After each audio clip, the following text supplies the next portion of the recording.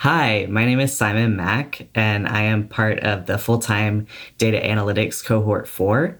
And my project was on health disparities between cisgender and transgender people in the United States. Simon, you have graduated. Oh my goodness, I'm so excited. We've known each other now for a couple years. Yeah. And we actually worked on a lot of NSS podcast projects together. So you on the other end, I am so excited. You've made it.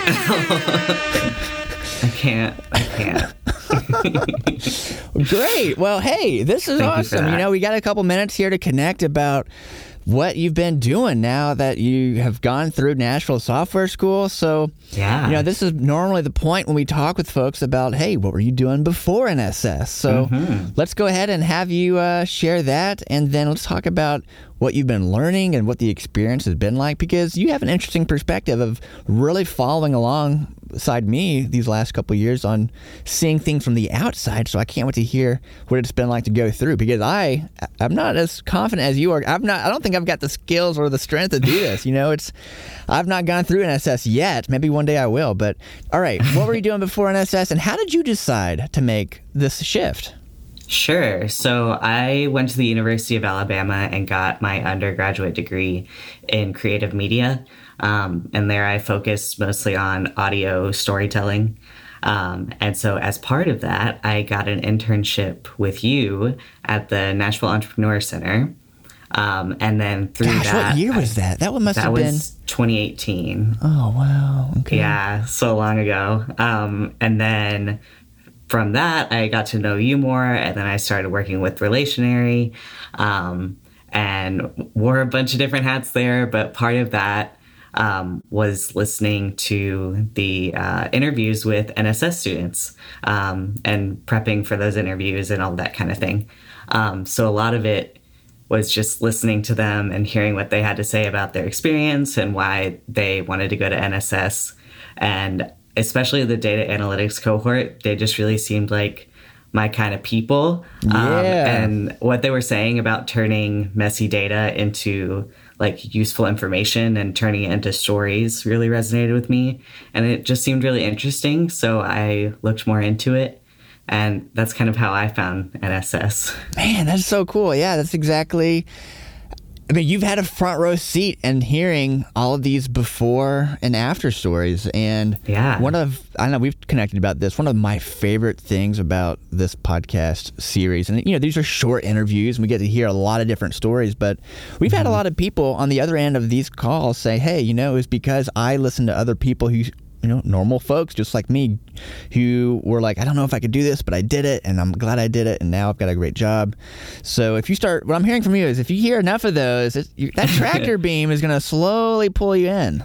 Yeah, that was always my favorite thing to do. Like, that was my favorite project or podcast to work on, is the NSS podcasts. That I just really loved hearing people talk about what they were working on.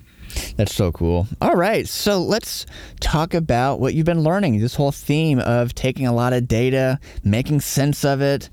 Let's start with your project and give me a quick overview of what was either the problem you're trying to solve or, the situation, and walk me through how you decided to make sense of all this information. Sure. So I really want to go into healthcare. I'm very interested in improving patient outcomes and improving people's quality of life through data. That's very interesting to me. And I'm a trans person, so I wanted to do something related to transgender health. And I was able to find a data set that had a lot of health information on a lot of different people. It was from the CDC, and they surveyed over 400,000 people. And one of the questions they asked was, do you consider yourself transgender? So I was able to use that to compare cisgender and transgender people and their health outcomes and the health disparities between them. And so that's what I was interested in. And I was able to use that. I put it through Python to clean it up. And then I made a Tableau dashboard. And so the first page of that dashboard was, like I said, looking at the disparities between cisgender and transgender people. But then I also wanted to look at disparities among transgender people of different demographics. So that's the second page of the dashboard. And then the third page of the dashboard were action items that my sort of fictional audience could take to improve transgender health outcomes. So that's kind of a brief overview of my project. There's a lot. This is a lot of information you had to take to make sense of it. So when you have, and you're actually our first guest today, it's just the way it worked out for this whole cohort. So the whole objective is from this, I would imagine, from everyone's project is, now that you can understand the data, good things can happen. There can be action taken. So what's an example maybe of what you would want someone to be able to do after they've gone through these different pages of what you've created? What kind of, what could that lead someone to? Sure. So, I mean, like you said, data is basically useless if you can't turn it into something useful and you can't convey that to the audience that's actually going to take actions on that data.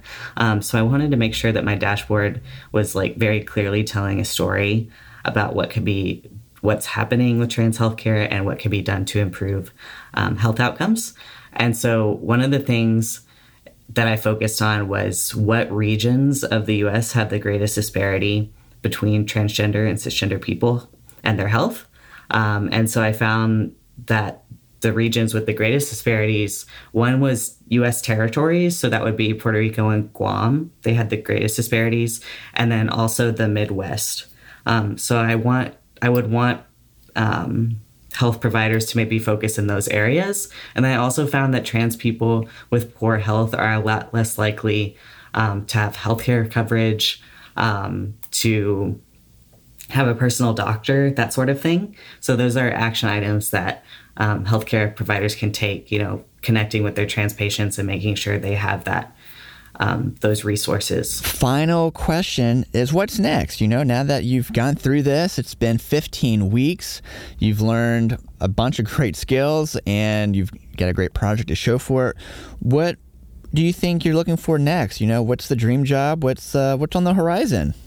Sure. So like I said earlier, I'm really interested in working in healthcare.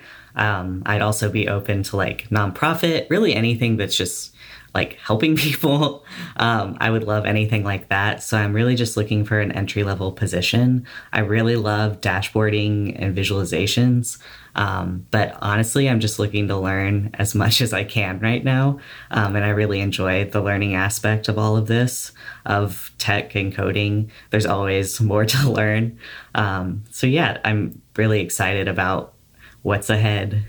That's so exciting. Yeah, you are super smart. Anything you do, I know you're just going to crush it. So we're all pulling for you. I know you get the whole NSS team rallying behind you. You got the whole alumni network as well, of course. And congrats. You got your big graduation tomorrow. And then I know this chapter closes, but the next one starts. And you're going to be out there. You're going to get snapped up in no time. So, and the interest in healthcare, I mean, right here, Nashville, Middle Tennessee, this is no better place to be than right here. So very relevant. So again, Simon, congratulations.